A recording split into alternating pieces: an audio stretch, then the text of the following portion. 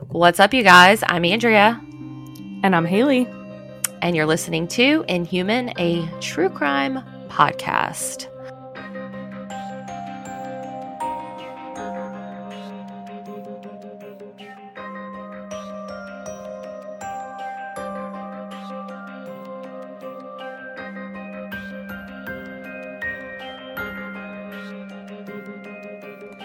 Welcome back. Welcome back. Hello from Southern California, where it is pouring rain for me, which is just not normal.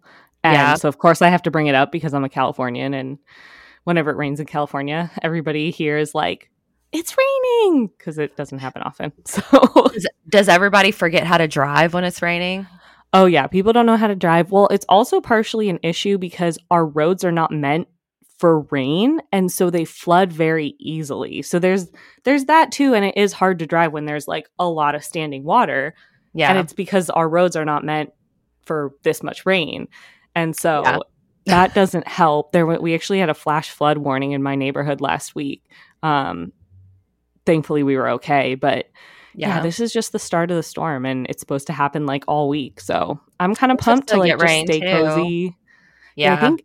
I think there's like a couple storms going across the U.S. So we'll see. But yeah, it's raining here in Southern California. I'm like, fuck the rain. I want some snow. I am ready for summertime. So, yeah, I am too. I'm so ready. I love summer. This is my favorite. I feel like as soon as Christmas passes, I'm like, all right, ready for summer. Yeah, basically. Yeah, me too. But anyway, that's Weather with Haley and Andrea. Yeah. Probably the podcast you came here for, right? Yeah, because you guys just love when we banter. Some of you do. Some of you don't. Some people do. Know. Yeah. So I mean, that was what, like a minute and a half? Yeah. Fine. We just throw it in, a little sprinkle every once in a while. Yeah. All right. Well, now that we've had the weather update, I'm going to be sharing with you guys a not very old, but a pretty old cold case. Okay. Which you guys know I hate. I hate cold cases. I hate them so much. They are just so heartbreaking. But they're important to share. They are very important to share. Yes, they are very, very important to share. This is going to be the murders of Barbara and Patricia Grimes. Okay, I've definitely heard of this. Yeah, I feel like it's one that, I don't know, it's not super well known, but I feel like other podcasts have covered it. I haven't listened to any of the other episodes, so I don't know. But I came across it in a list of like the most notorious cold cases or something like that. And I put it on my list a while ago, and then I was like, I need to do, because I've been covering a lot of disappearances, which are also equally important, but I wanted to cover a cold case. Okay. To kind of bring it back, to the public's attention, if you will. Yeah. Barbara Jean Grimes was born on May 5th, 1941, to Joseph Cornelius and Loretta Marcella Grimes. A few years later, her baby sister, Patricia Kathleen, was born on December 31st, 1943. Instantly, Barbara fell head over heels in love with her baby sister, and they became inseparable. Aww. So all throughout their childhood, they were referenced as attached at the hip. So you can imagine how close their relationship was. Yeah, just like, that's really sweet. Yeah. In 1951, after a long separation, sadly, their parents officially ended their marriage, and the girls went to live with their mother. So I tried desperately to find more information about the other siblings because the girls were 2 of 7 children. And I think they kind of fell in the middle of that. I know they had some older siblings and some younger siblings. I just don't know where exactly they fell, in line with the other siblings. Okay. But it does sound like the family was relatively close. And even like they had a civil amicable divorce. So I think that they still like were close and kept in contact, and things were okay, even though, their parents got divorced. Right. Okay. So as I mentioned, the sisters were 2 of 7 children, but sadly in 1954, one of their older sisters, Leona, died of an illness. So that was kind of a, major damper on their family, and they were then left with just the 6 children. Okay. I know, it's so sad, especially knowing what we're about to learn. Mm.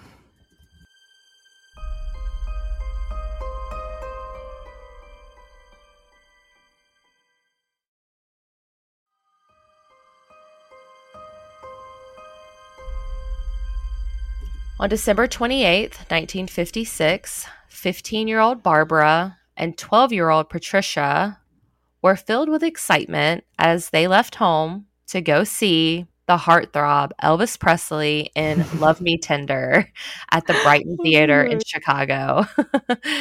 I love that. So the girls, who were respectfully obsessed with Elvis Presley, had already seen the Love Me Tender movie 10 times. That's so cute, though. I I love know. I that. do too. Because I loved Elvis when I was a kid. I did. I was like, I loved him so much. I loved his music. I loved him. I just had that love for Elvis. I feel like a lot of people, it's Yeah. not like super common, but I feel like a lot of people probably had that same Yeah. sentiment. Yeah. So the girls pleaded with their mother, Loretta, to let them catch the evening show, promising to return by midnight. There was a double feature that night, and that, of course, intrigued them. And they told their mom, there might be a possibility that they would stay for it, but they would be home by midnight. Which honestly, I feel like is really late for 15 and 12, but it's the 50s. They live in a quote unquote safe community. They were together, so Yeah. I could I don't think it's that wild. suspicious. Yeah.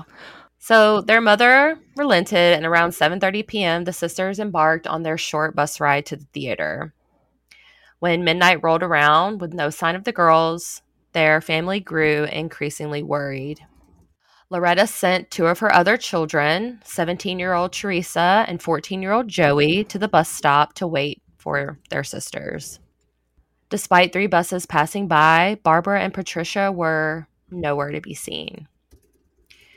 Meanwhile, Loretta frantically reached out to family and friends, hoping the girls had, simply lost track of time, which can happen when you're a teenager. I mean, we've all been there. Like, Yeah. oh my God, we're past Yeah. curfew, crap. Yeah. No, I feel like that happens all the time. Yeah. When their absence became undeniably alarming, around 2:15 a.m., Loretta made the difficult call to report Barbara and Patricia missing to the Chicago Police Department.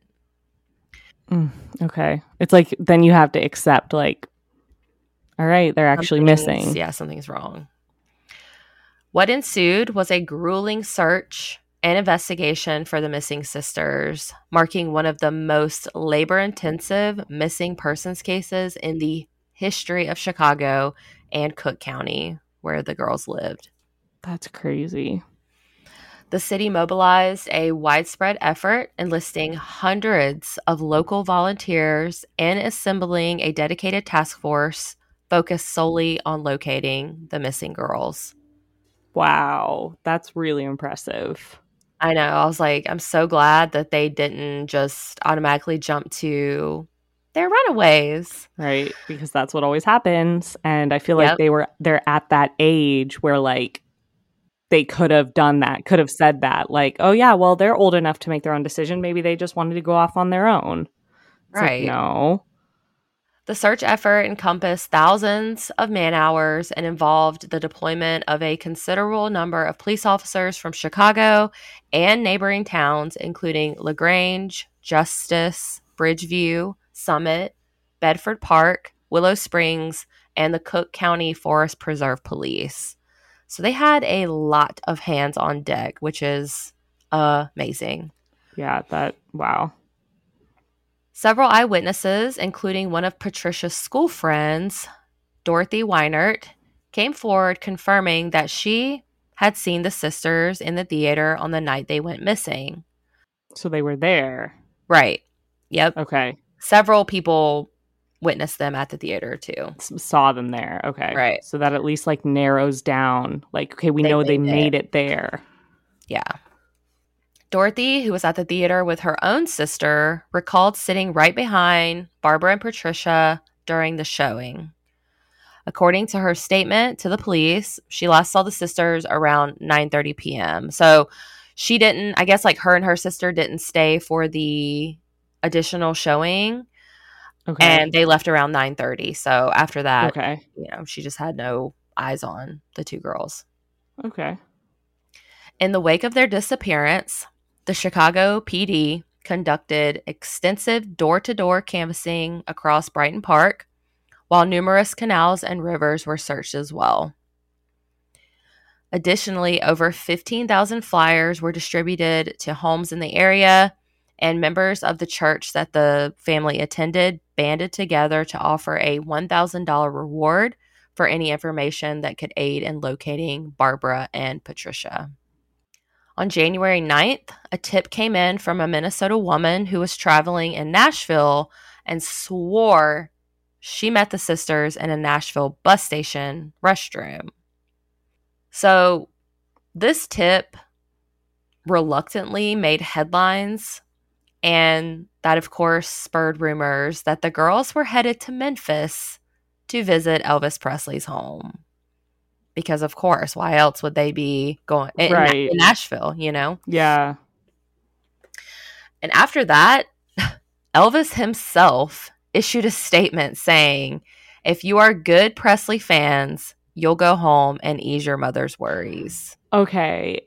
I'm side-eyeing you, I remember this Presley. when I heard when I heard the case, because it's like, that makes me so mad, because he could have spoken out and said, if you know anything, come forward, and that could have reached so many people. But Yep. instead he said, if you're good Elvis Presley fans, you'll go home. And it's like, well, what if they didn't run away? But also, if that's Right. how the police and the media are like saying that that's what they did, that they ran away to go whatever for whatever reason, then you can't fully blame him, because it's like, Yeah. maybe that's just the information he was getting. But also, if you're a public figure and you're going to make a statement about missing people, like, even if they did run away, they are under 18, they are missing children. Yeah. So like, even if they ran away, they still need to be found.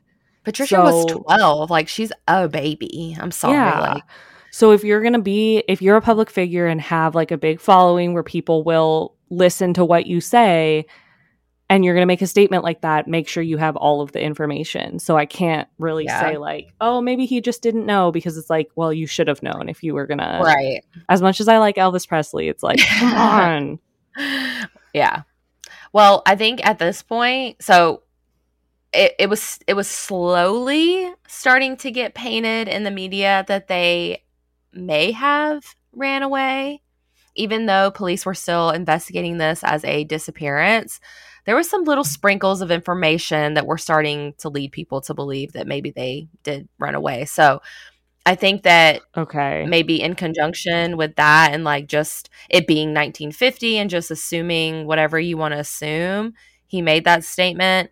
But regardless, it upset their family because, this was starting to feel like they were losing interest. People were not caring, and their parents knew better, and they insisted that their daughters were in danger. Yeah. And again, even if the police or the media is painting it that way, if he was going to make a statement, they should have had the information from the police and gone with what authorities are saying, not what the media is saying. Agreed.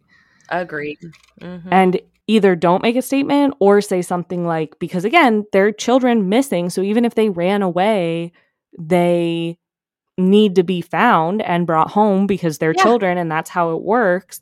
And so if he's going to make a statement, it should be like, if you see them, let authorities know. Please help. Yeah. Yeah. I think it was a step backwards in the case, making that statement, which he probably had no idea that he did that, but But again, if I feel like I'm beating a dead horse, and like, it's there's nothing we can do to change it. But nobody used their brain in this time frame, I swear, when it comes to like missing children, because they're like, okay, like we talked about in another case recently. Okay, so what if they did run away? They're still children. They need to be found and brought home. Point Right. blank, period. You know? Right. Right. Yep. So on January 11th, Loretta went to the Chicago Daily Tribune pleading to the person or persons responsible for her daughter's disappearance, stating, quote, "If whoever took my girls will just let them go, I'll forgive them from the bottom of my heart. Oh, If someone is holding them, please let the girls call me." So freaking heartbreaking. that is just shatters me. I know. It had been 25 excruciating days since Loretta had last seen her daughters. Through this distressing time, the family clung to hope, cherishing every memory of the girls and praying for their safe return. On January 22nd, 1957, a construction worker named Leonard Prescott had an unusual encounter on German Church Road in Chicago. So Leonard thought he saw two mannequins behind the guardrail when he was driving by. So No, it's not a mannequin. he actually drove home to get his wife, Marie, and brought her back to the location. And upon further inspection with his wife, they discovered that the figures were actually two young girls. Mm. And Leonard had to carry his wife back to the car after this shocking discovery. When investigators arrived, they found Barbara and Patricia's bodies hidden by a recent snowfall, which had preserved them in the freezing temperature. Both girls were nude, and Barbara was found lying on her left side with her head covered by Patricia, while Patricia was on her back with puncture wounds to her chest. Oh my God. Despite marks and bruises on Barbara's face, no signs of fatal violence were found. It was concluded that both sisters had tragically succumbed to secondary shock from exposure to freezing temperatures. Medical experts concluded the girls died the night they went missing, December 28th, but they were baffled by the findings in their autopsies.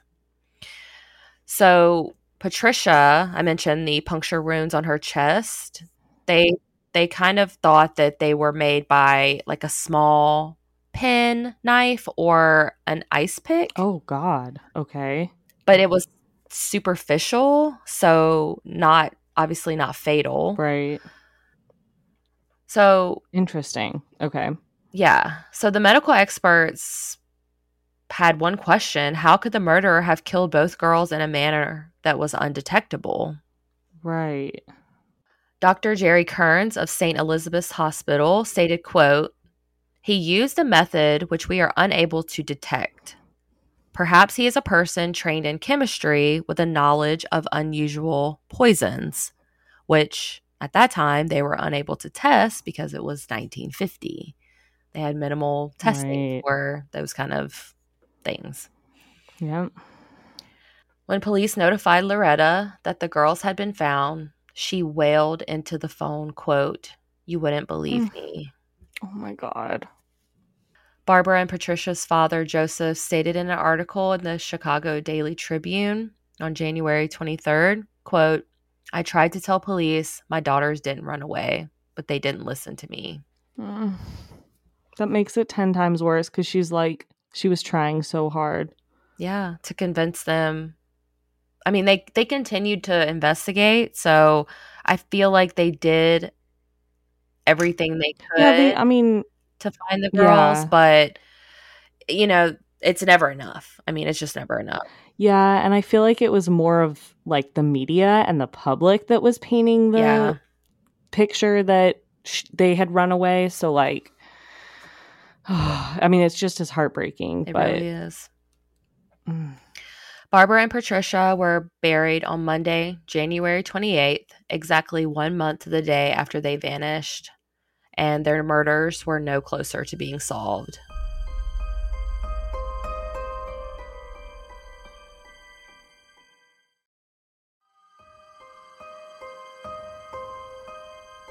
Naturally, the discovery horrified Chicagoans and the working class Catholic neighborhood where the Grimes family lived. The public demanded answers, and this pressured law enforcement into overdrive.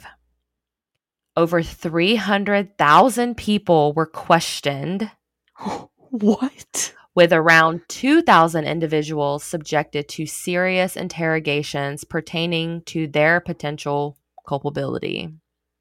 Wow. That's insane. That's what I'm saying. That They is insane. investigated this crime. I mean, they really Right. did. Okay. Well, good for them. At least they really were like On working it. on it. Yeah. Yeah. At one point, the FBI became involved because Loretta received at least two known ransom notes. So at that point, they feel Yeah. like it becomes a ransom situation. The FBI has to get involved. Right. After tons of leads, eyewitness accounts, and interrogations, eventually arrests were made and charges were brought against two individuals who actually confessed to the crimes. Okay.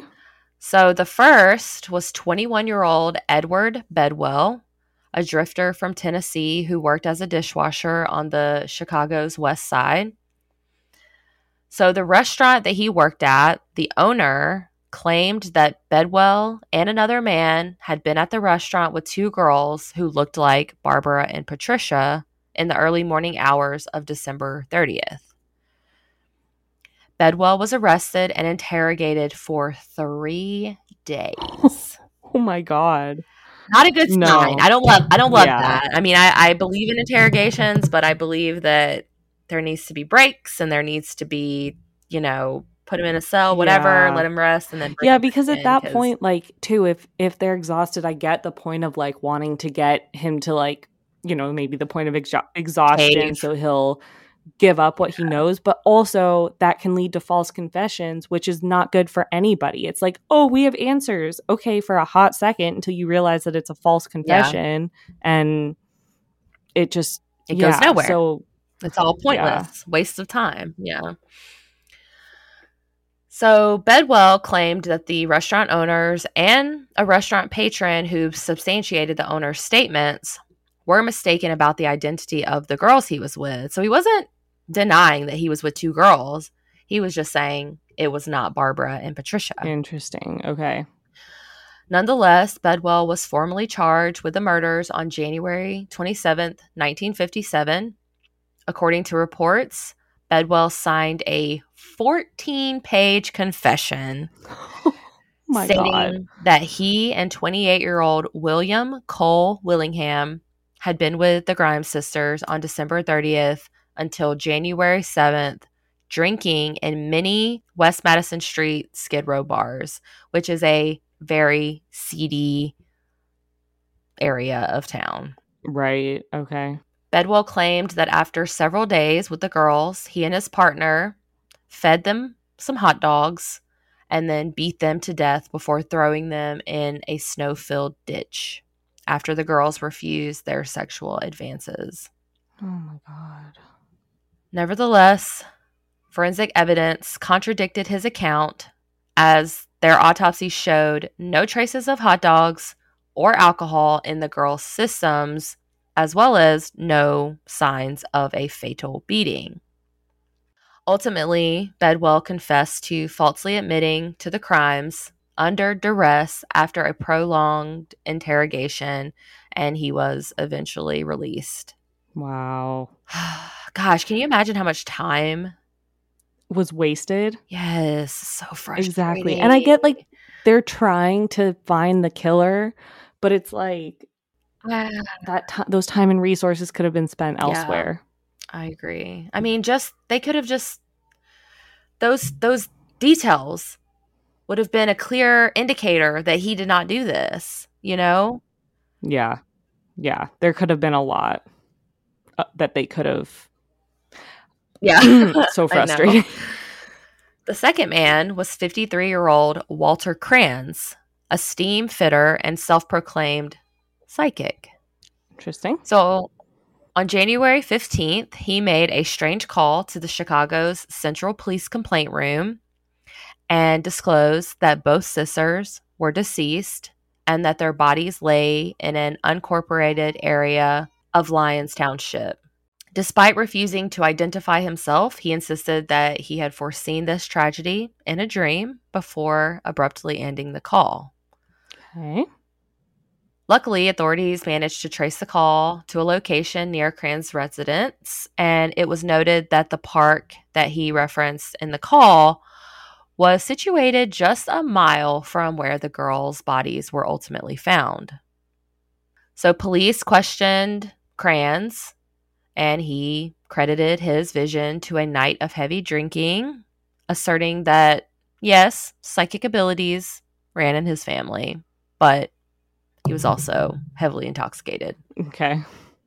So he was kind of eyed as the prime suspect, and he faced additional scrutiny when handwriting experts speculated that he might have also been the one sending the ransom notes to Loretta prior to the girl's bodies being discovered, which we all know handwriting experts, it's not a 100%. It's not a perfect science. Yeah, but it is. I mean, I feel like it's accurate in some cases. Yeah. Maintaining his innocence, Kranz was subjected to multiple interrogations before he was ultimately ruled out and released. Wow.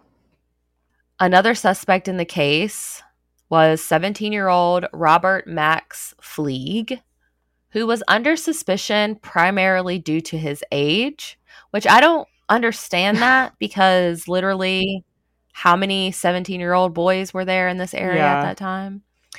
So I'm sure there's like more to that, but I couldn't locate any additional information. Okay. Despite being protected by an Illinois law that exempted minors from polygraph tests, Chicago Police Captain Ralph Pettigrew managed to persuade Fleeg into taking an unofficial polygraph test. What's an unofficial polygraph test? I'm saying, like, you can't use it, so why even bother? Just to Yeah. prove your point, to make you feel better about your theory? I don't Makes know. no sense. So, shockingly, during the test, Flea confessed to the murders. Okay. So again, I mean, I can't imagine polygraph tests are a lengthy process. I'm sure it's, maybe an hour or two, I don't know. Yeah. But maybe under pressure, he Yeah. just confessed. Interesting. But due to the lack of admissible evidence and the legal limitations, there were no charges brought forth, and police eventually had to release him. Dang. Okay. Tragically, just a year later, Fleeg was arrested for another heinous crime. A brutal murder involving the use of a rolling pin after the victim, Mary Lou Wagner, resisted his sexual advances. Oh my God. Yeah. So, makes me wonder some things, but I don't know. Yeah. Wow. He was ruled out, so. Okay. I wonder, what fully ruled him out? I know. Was it I mean, it just sounds like it was just because, he was a kid. Yeah. I don't know. So I feel like that's the most viable lead and suspect. Agreed. But it's also like, if he did, allegedly, if he did, he had to have been, I would think, working with someone else because Yeah. he wasn't a big guy, to take down two. That's true. Unless he could have subdued them, or if he had some sort of weapon threaten them. True. Which actually that would make sense based on the medical examiner saying that they could have been poisoned. Right. But also he's a 17-year-old boy, so he's not like a genius who a and I feel like genius, poisoning, I don't know. I guess you could have put, injected them with something, but it's not that easy to get them to a point where you'd be able to inject them, right? Right. Yeah. So I don't know, but that definitely seems a little bit sketchier to me. Yeah, definitely plausible. Chief investigator for the Cook County Coroner's Office, Harry Gloss, disagreed with the official time of death of the girls, arguing that a thin layer of ice found encrusted on the sisters' bodies suggested that they had probably been alive until at least January 7th. This was because only after that date would there have been enough snowfall to react with the girls' natural body heat in that climate, forming the ice discovered on their bodies. Oh, okay. Gloss emphasized that this evidence demonstrated their bodies had been warm when they were placed beside German Church Road, as only after January 7th had there been enough snow to create such a layer of ice around them. Okay. How fascinating is that? That is so interesting. I know. Gloss also argued that there had been, quote, numerous marks of violence on those girls' faces. And to him, those marks strongly indicated that the girls were recipients of violence. So he just decided he was going to do his own thing. And on February 14th, 1957, Gloss held a press conference at his private home in Cook County. He insisted that Barbara and Patricia could not have died on December 28th, and he revealed that lab results indicated that Barbara had also been sexually assaulted, a harrowing revelation that sent shockwaves through the community. Wow. So there was semen found with Barbara, and they tried to rule it out as because there was no indication of forced sex, that it was consensual. Okay. Oh, So right. we don't really know, because I don't think in every case forced sex leaves Like indications of it? what's the word I'm looking for? I don't know. But yeah, I don't think it always shows up necessarily as like Yeah, a violent crime. Like I think that people can get raped and right. not have indications of that. Have that, especially if she was like subdued somehow Yep. and didn't fight back. That's not necessarily going to show any Right. signs. But Gloss was promptly fired as he refused to publicly recant his claims. Okay. Yeah. There have been many theories as to what exactly happened to Barbara and Patricia Grimes, but unfortunately, today, their case still remains unsolved. Wow. In November of 2022, an article came out on newsnation.com claiming interest in their case had been revived. So, a retired Chicago police detective, James Hennigan, made claims that he had uncovered critical clues in their case. Now, he didn't elaborate as to what those clues were, but the Chicago Police Department is still begging for the public's help in solving the case, as no public advancements have been made. Okay. As the case remained unsolved, haunting Loretta Grimes for decades, in an act of unwavering dedication, she volunteered her time at the Bridewell prison, just a short distance away from where her daughter's bodies were discovered. Why does that make me like so I know. It's like she emotional? wanted to be close and like help out. I know. Yeah. Despite the passage of time, the authorities reassured Loretta that they would never abandon the pursuit of justice. And it sounds like they really haven't. I mean, it sounds like they're still as actively as they can be investigating their case. Yeah.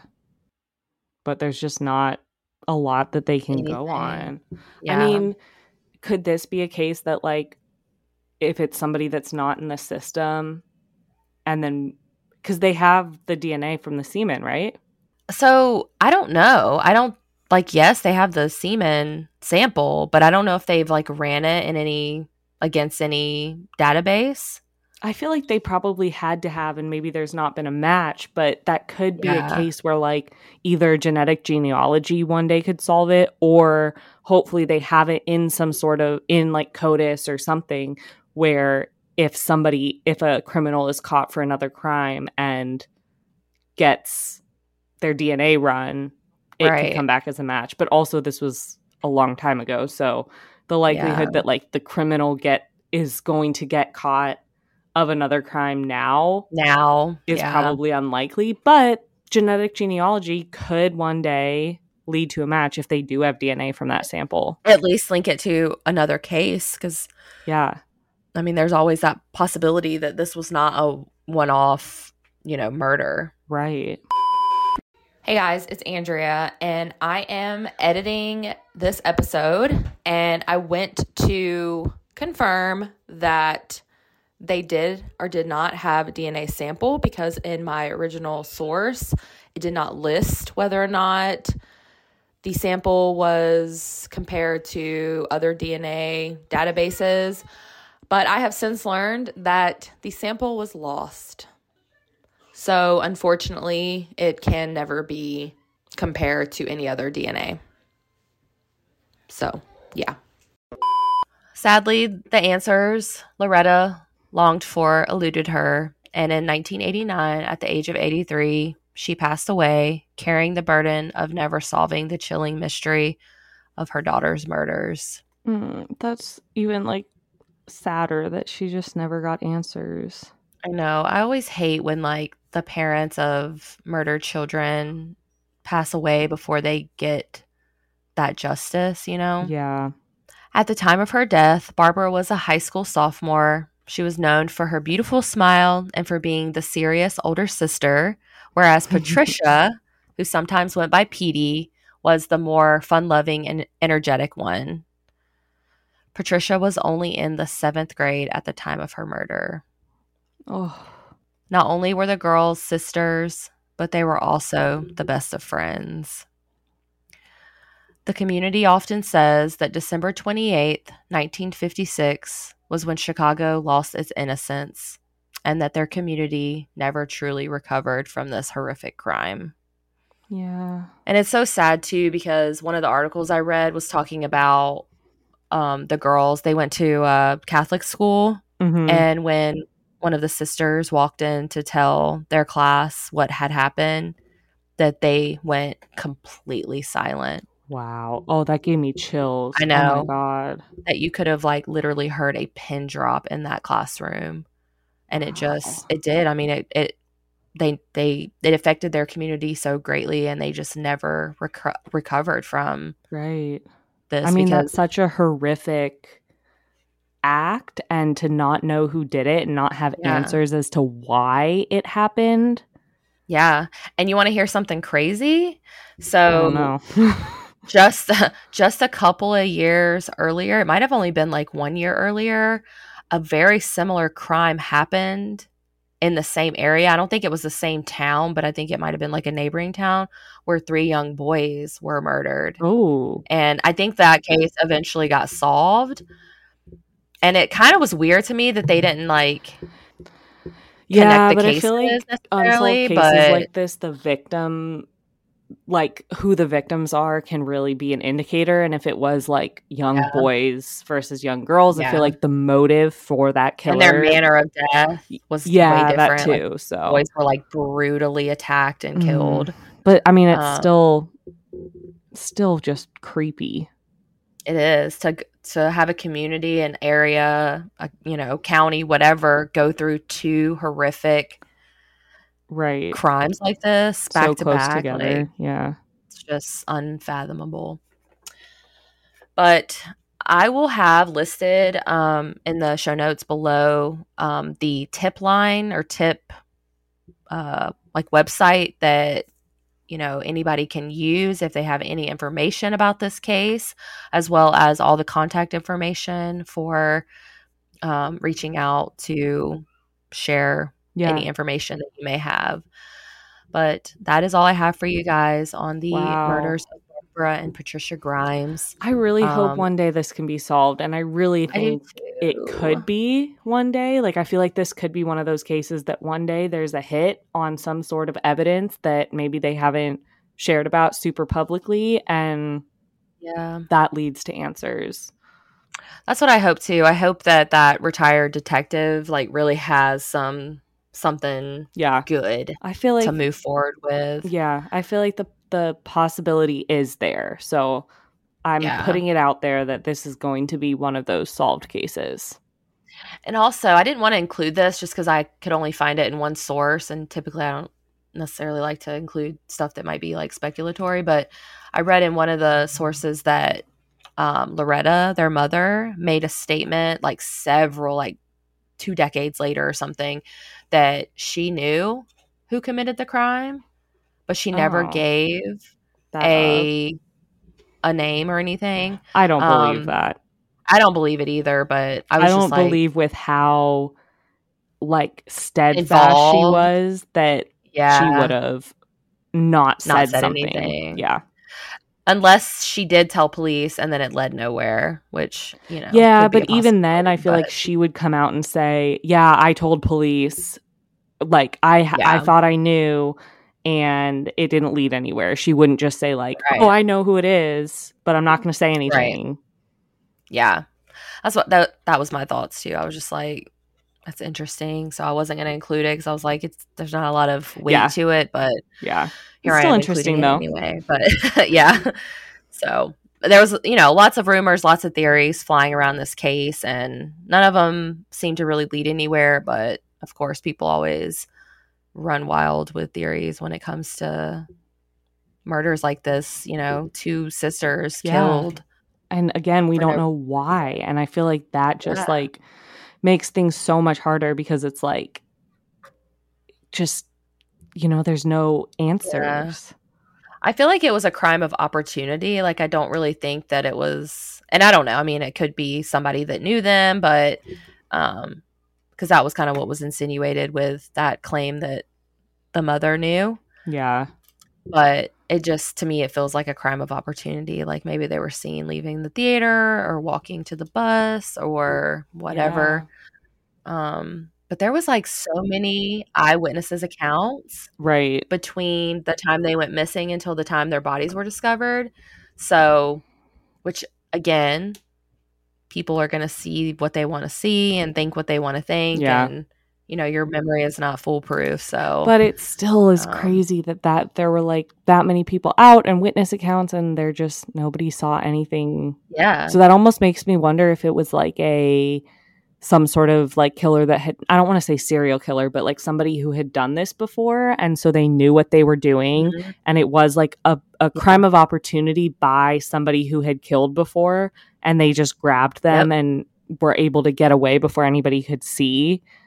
And That's really what I think. Yeah. yeah. Wild. So Wow. sad. But yeah, I really hope Yeah. it gets solved sooner than later. I think it will. I really think that this is one of those cases that can be solved. Yeah. But that is all I have for you guys today. Thank y'all so much for listening. We will have a brand new case for you guys later this week. But until then, keep it human. Bye, guys.